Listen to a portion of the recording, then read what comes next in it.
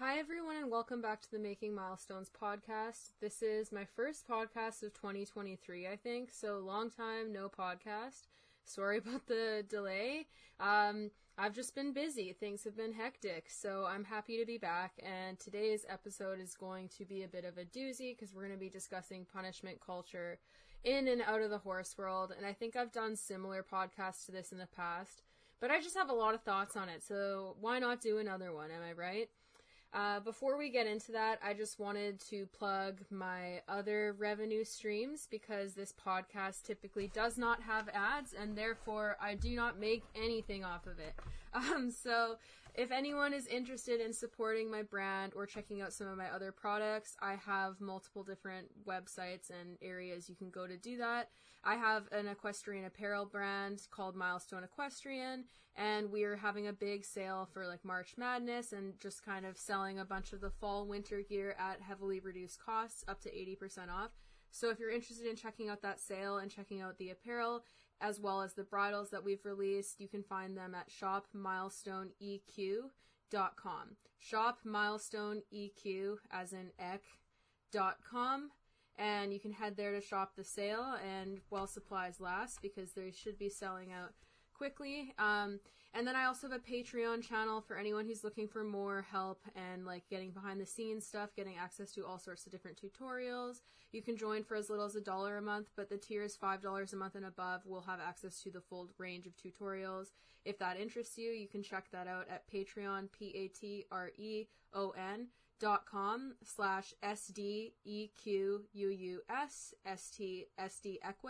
It's the Instagram name, and my TikTok name, so you can find that there. It'll also be linked in the description of this very podcast. So yeah, you can check out those, and I much appreciate it and really value your support. I have a lot of exciting things in the works that I cannot wait to share with you, but yeah, it's just been busy, so a lot of stuff has been getting sidelined. So, let's get into it then, shall we? Punishment. So, we all know my views on like the punishment culture in the horse world and how I think we often harshly punish horses for behaving like horses and expect far too much of them. And that punishment is used as a means of fixing a lot of issues in horses that arise due to other things, because all punishment does is suppress the behavior from happening. For ease of remembering, I'm going to mostly be talking about positive punishment here, which is the addition of a stimulus to make a behavior less likely to reoccur. So whatever you're adding for the stimulus, it has to be something that the animal does not like at all, otherwise it would not be punishing. So generally speaking, for horses, the punishment that we would add would be like hitting them, but it can also be yelling at them, running them backwards, chasing them around the round pen, or any number of things that the horse may find unpleasant. So, punishment only suppresses the unwanted behavior. It doesn't actually deal with the underlying cause of it. And as we've discussed in other podcasts, all behavior has an underlying motivation. So if we just seek to suppress a behavior without addressing that underlying motivation, the animal is highly, highly likely to just adopt a new behavior to replace the old one, or just stop doing the old behavior temporarily and then it'll reoccur eventually. So punishment as a means of fixing problems for like lasting results really is not the miracle cure that a lot of people try to make it out to be. And a lot of the trainers I find, or this is my perspective on it, who have highly punishing methods, such as Clinton Anderson, and they're marketing this method and selling it to people as like a foolproof plan to fix problem horses, they're not being fully honest with like the degree of reoccurrence and unwanted behaviors that is seen in those horses while they're being punished, and the fact that the punishment doesn't completely resolve the behaviors that easily. Or if it does, there's dishonesty surrounding the fact that it often results in welfare deficit or learned helplessness, where the animal learns to stop reacting to their environment in the same way because they have no control over it and have been so suppressed behaviorally that they've just decided to tune out from the environment because it's too high stress and they can't really make changes to what's going on and what's happening to them anyways, which is a very, very sad state of being and not something that we should make a goal in our partnership with horses. So punishment has no shortage of problems, and I think its prevalence in the horse world has to do with how we've traditionally trained horses to be working animals that serve a purpose, and how oftentimes in the past, when we're using them as working animals, they need to do their jobs regardless of what the other outside occurrences are, and people didn't necessarily have the luxury of just using them as pleasure animals or pets. So they had to be made to do things, and we went about handling them in pretty forceful ways because of that. So I do think that that plays a role in how we've structured horsemanship and why there is so much normalization of really high pressure training or very punishing training. But more so than that, I think that a lot of people underestimate how much punishment is normalized in our day-to-day lives as humans. Like, the fact that there's still debate surrounding whether or not it's ethical to spank children serves as a very good example of that, because that's not something that should be up for debate. There's so much literature out there showing how damaging and detrimental spanking children as a means of addressing bad behavior can be, and there's been like decades-long studies that have tracked the same people throughout childhood and adulthood and have found that it results in increased reactivity and tends to cause them to suppress behaviors and then have outbursts. So we know that it's not a super successful means of behavior modification, and we know that there's ethical problems with people, but we also have found this in other animals as well. So punishment is something that has been pretty heavily studied across species, and we've studied its impact on people and the use of it on children, and there's valid reason to be highly critical of how often you use punishment or using it as a main mean of dealing with unwanted behaviors, because of that ethical dilemma that is suppressing behaviors and not really teaching the learner how to resolve whatever the unwanted behavior seeks to fulfill, and also like self-regulate and know what the correct answer is, because punishment only zeroes in on the incorrect answer. It does not tell the learner what the correct answer is. So not only can it be scary and alarming for them, it can also be highly frustrating because it doesn't provide them with clarity in training. So with the entire like spanking children debate, I very firmly stand on the side of like, with kids, you can reason with them far more than you even can with animals. And if you don't want your kid to grow up thinking that it is okay for other people to hit them when they've done something wrong, or for people that love and care for them to treat them that way, then you should not do it to them, because it's setting them up for failure, because you're teaching them that out of love their parents will punish and hit them for things that they don't want to see, instead of teaching them what they could do instead, or teaching them why they shouldn't engage in that behavior, or otherwise just being more involved in helping them through whatever they're struggling with, rather than viewing it as this intentional thing that a child is doing to fault their parents or be malicious or just do wrong by their parents. And that's the biggest problem with punishment, is that oftentimes the people using it get this mindset where they think that because a person or an animal is engaging in an unwanted behavior, that they're doing so maliciously and with the intent of pissing off whoever the teacher is in this circumstance, when really behavior oftentimes is not that personal at all. Humans react with whatever behaviors feel most comfortable to them, and same with horses and other animals. So taking that behavior personally is mistake number one, because it sets you up to label it as an attack on yourself, when oftentimes their behavior has absolutely nothing to do with you.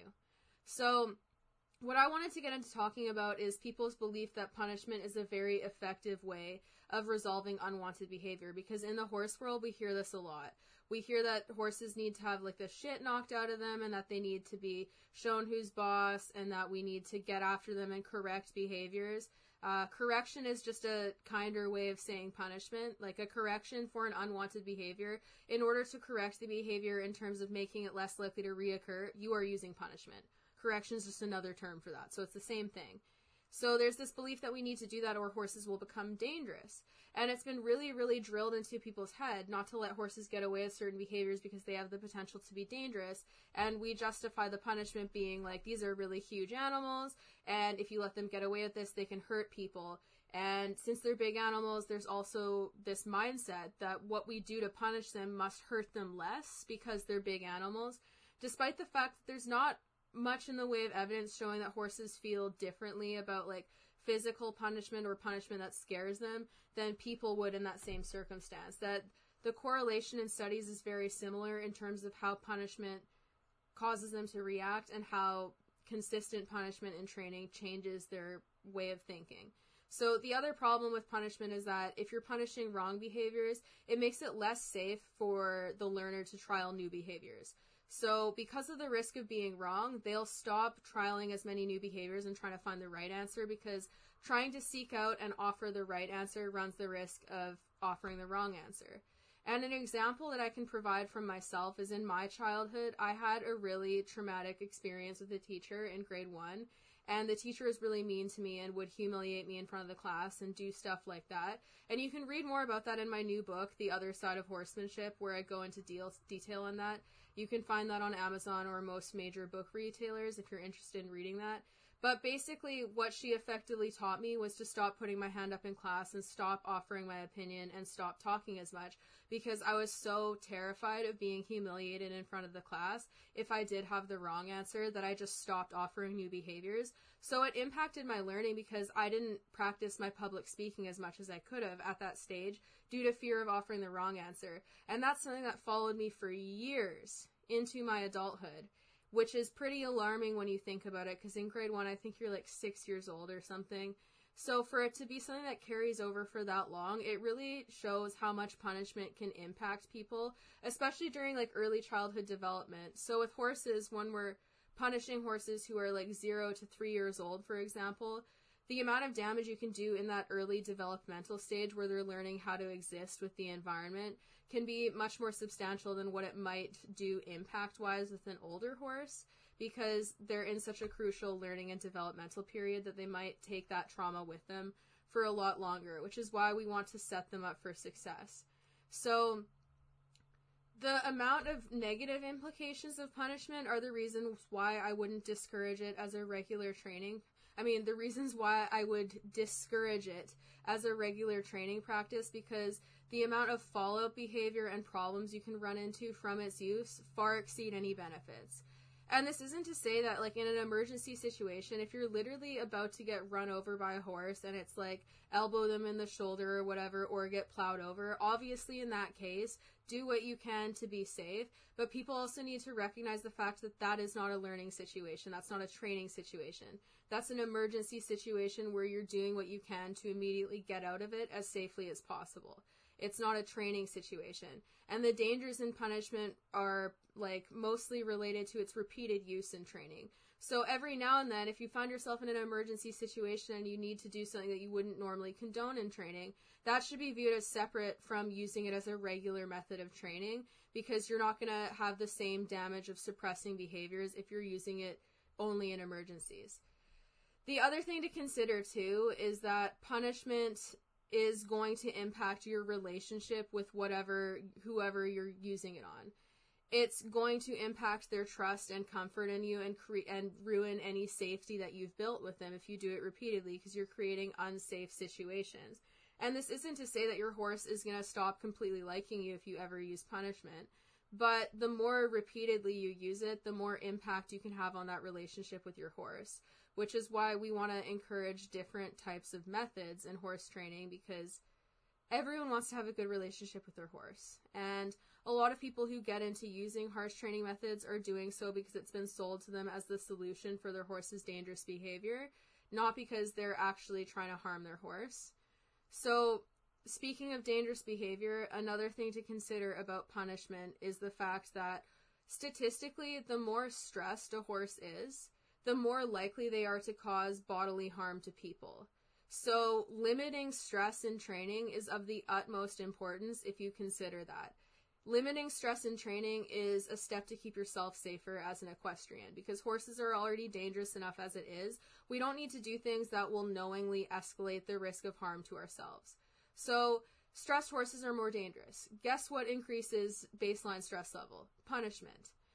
Horses who are punished tend to have a higher level of blood cortisol than horses who don't have that routinely happen in training, meaning that they have a higher baseline level of chronic stress than a horse who hasn't been put in that situation. And on top of that, in the moment, it also increases their stress level because it makes them fearful.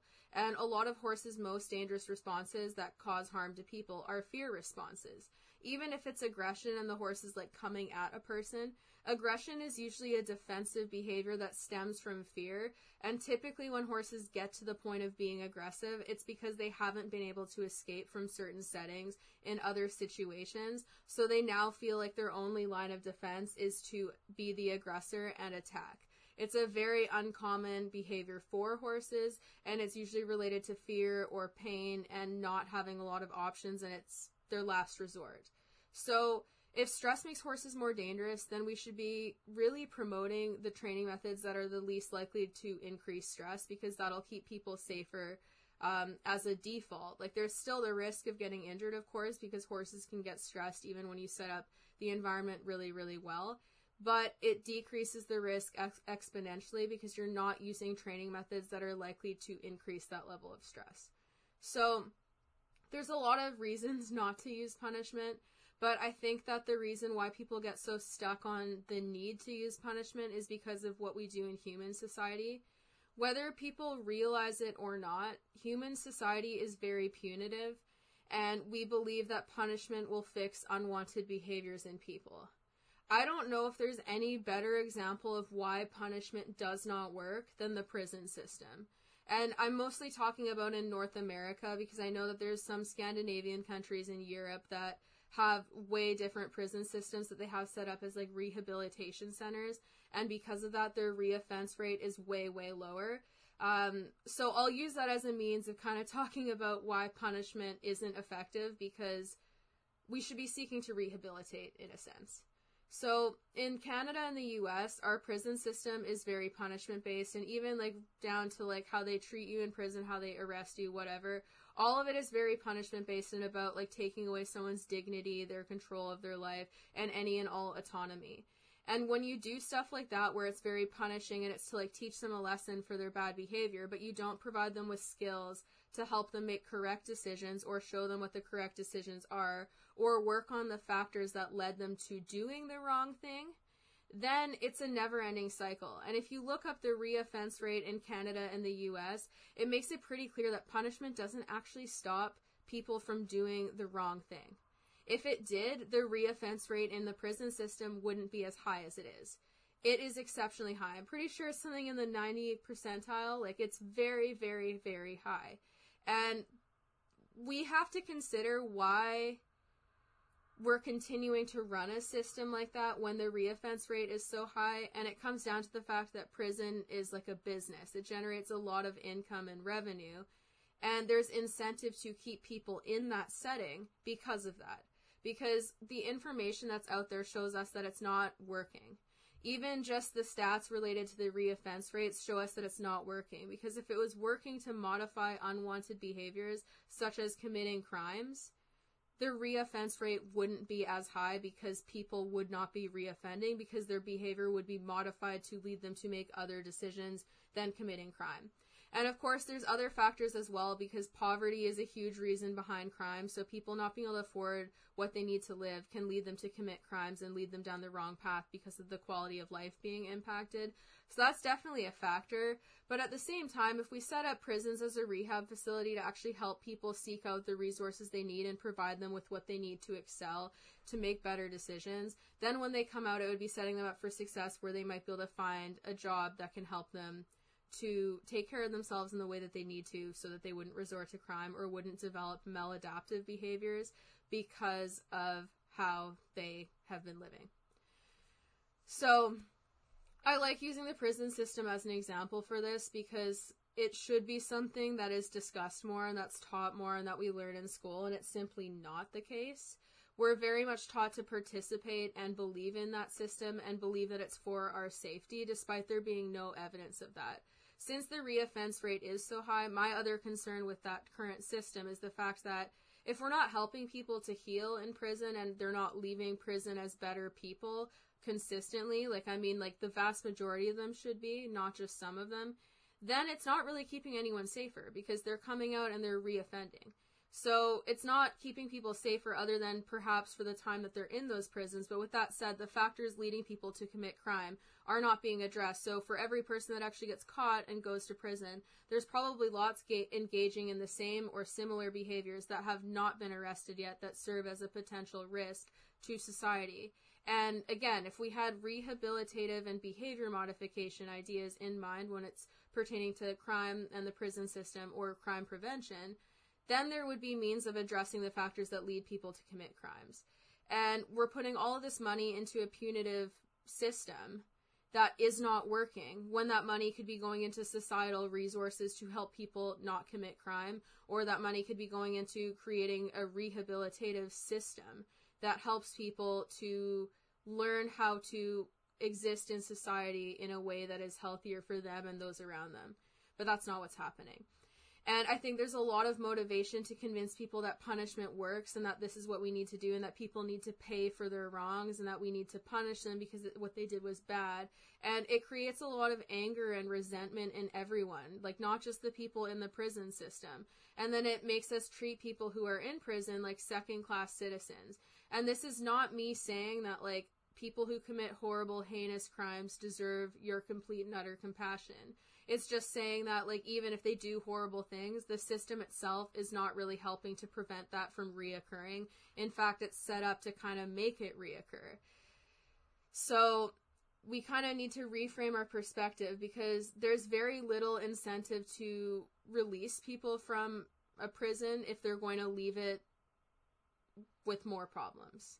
Like, there's no logic in that. Like, the purpose of them going to prison is supposed to be stopping them from being a risk. And if that's not happening, then the system isn't serving the purpose that it claims to. So I think that punishment has been normalized to us and that we're so comfortable using it because it's been a structure of our society. And it's been a structure of upholding the capitalist agenda because it is just so profitable to keep people in prison. And if you make everyone else who is not in prison okay with the idea of incarcerating people and mass incarceration and punishing people for these things, then they don't really have any incentive to fight back against that system and actually have enough awareness to go, hey, wait a second, this isn't working. And then those attitudes cross over into the horse world and cause us problems in animal training because we're using the perspective we've been taught from such a young age as a means of understanding what's going on in our animals training. And then when you find out that punishment isn't working how we've been taught that it does, it can be so shocking and jarring to people and upsetting that they refuse to acknowledge what's right in front of them and go into a state of cognitive dissonance. Because if you've been told something your whole life and you've held these beliefs for so long, hearing that it's not actually the case can be really difficult because it uproots the foundation of your life as you know it. If you've always thought that this was the way to do it, and like if you grew up being punished by your parents, etc., it feels normal because so many other people do it and enable it. But that does not mean that it's normal, or even if it is normal, it doesn't mean that it's ethical.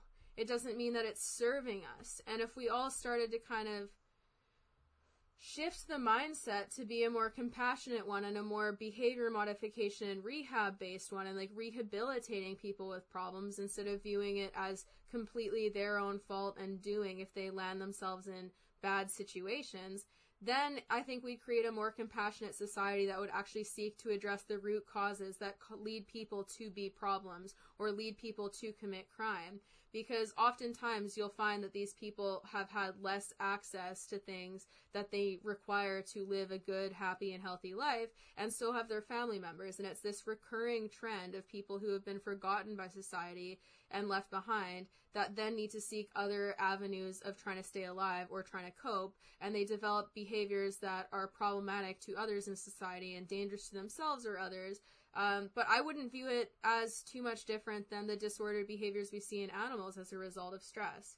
Disordered behavior is disordered behavior, and if we don't view it as that, we view it as just the fault of the person engaging in it and something that they're in complete control of, it fails to acknowledge how the mind adapts to stress and trauma, and it's seeking to lay all of the blame on the individual, which I don't think is fair, because oftentimes we are the product of our environment. And yes, it's our responsibility, especially when we hit adulthood, to try to learn and do better and grow as human beings. But if you're not set in an environment where you can thrive, it's very, very hard to do that, and it requires a lot of self-discipline. And that's not reasonable for people in states of stress to be able to do.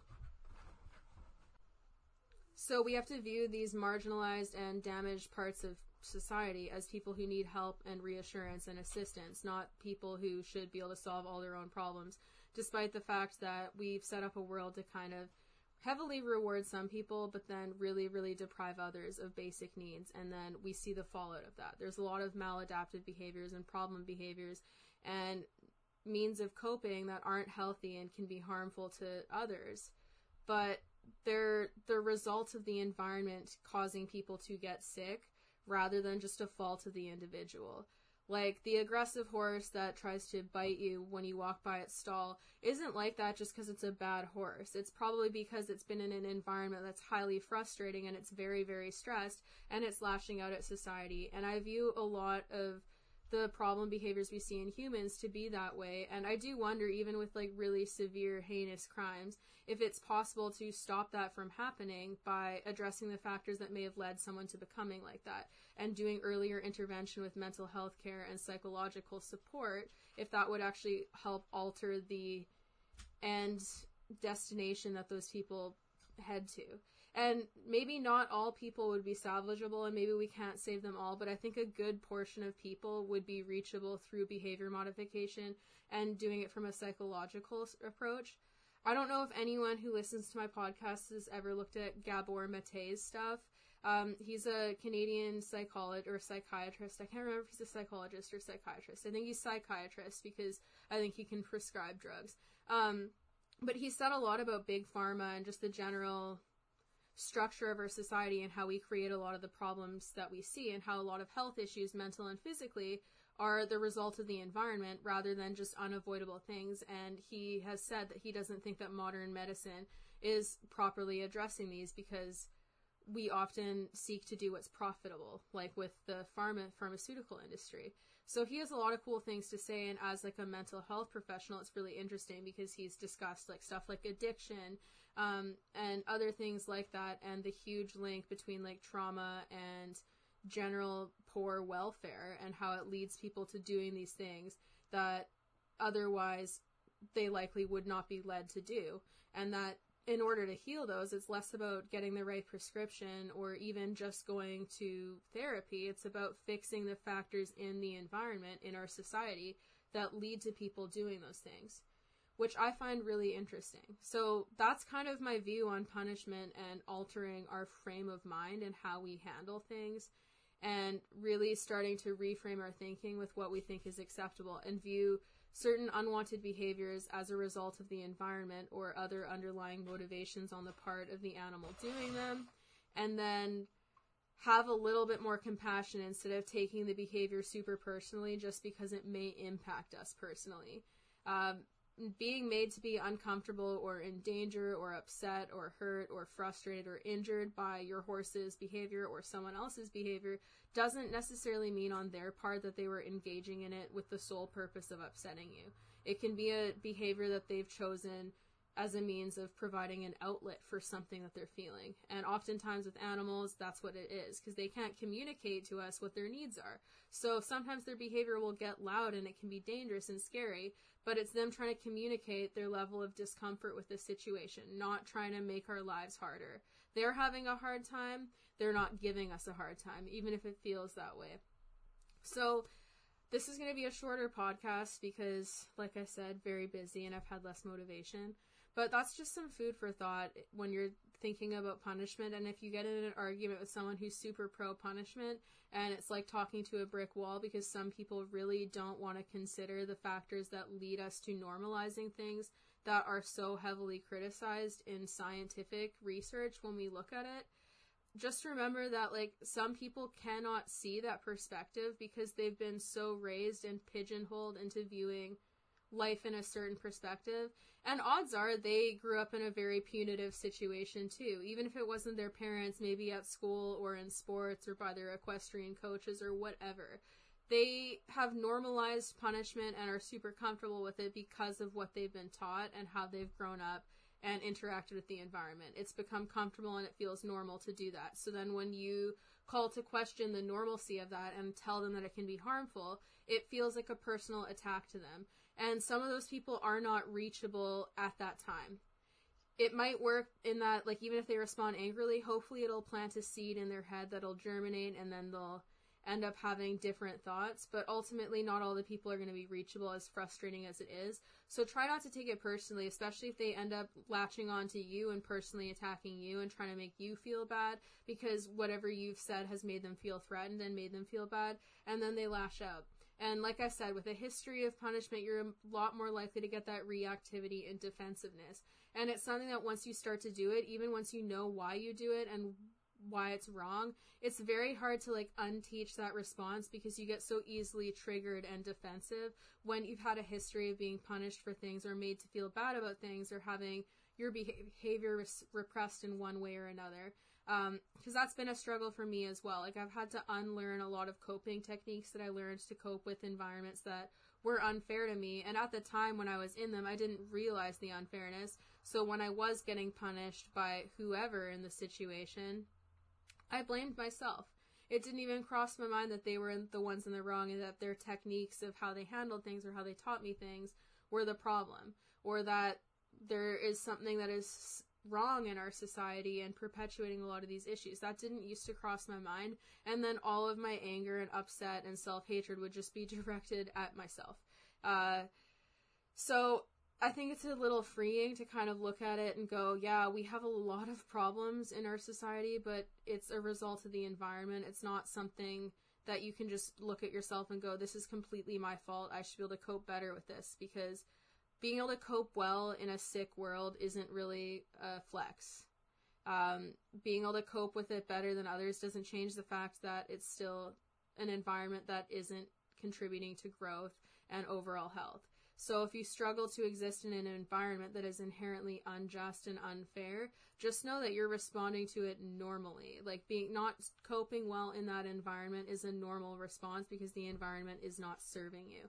It would be an abnormal response to just go, this is fine, this level of stress is great, I love this. So not coping well is a sign that you're recognizing that something is amiss in the general world. And again, not reacting well to, like, punishment and being, like, humiliated or yelled at or hit is a normal response, because it is not a very successful means of behavior modification. And for myself, when I've stopped using as much punishment in horse training, it's also helped me stop being as punishing to myself, which has been really, really nice. So that's just some food for thought on punishment culture in and out of the horse world, and I hope that this little mini podcast was enjoyable for people, and thank you for listening. I'm going to try to do more frequent podcasts so that I can talk more and share my views and be more active, because I know that this podcast is kind of random. It's hit or miss. It's when I feel the inspiration to do something that I'll just do a podcast. I don't have, like, any regular schedule. I just kind of do whatever I feel like doing in the moment, which might be frustrating for people who want regular podcasts. So I'm going to try to do stuff more regularly come this year. And I'll also have a lot of cool stuff to update people on soon as I start filming with my own horses more and filming with the Mustangs more, in addition to doing the other stuff that we have in the works. So thank you for listening. Don't forget to tune in on my other accounts so that you don't miss any exciting announcements. We have the big sale going on my shop page. Don't miss out on that on shopmilestoneeq.com, shopmilestoneec.com. It'll be a lot of stuff on sale. You can get some good deals and help us clear out our winter and fall stock so that we can make way for the spring, summer stuff.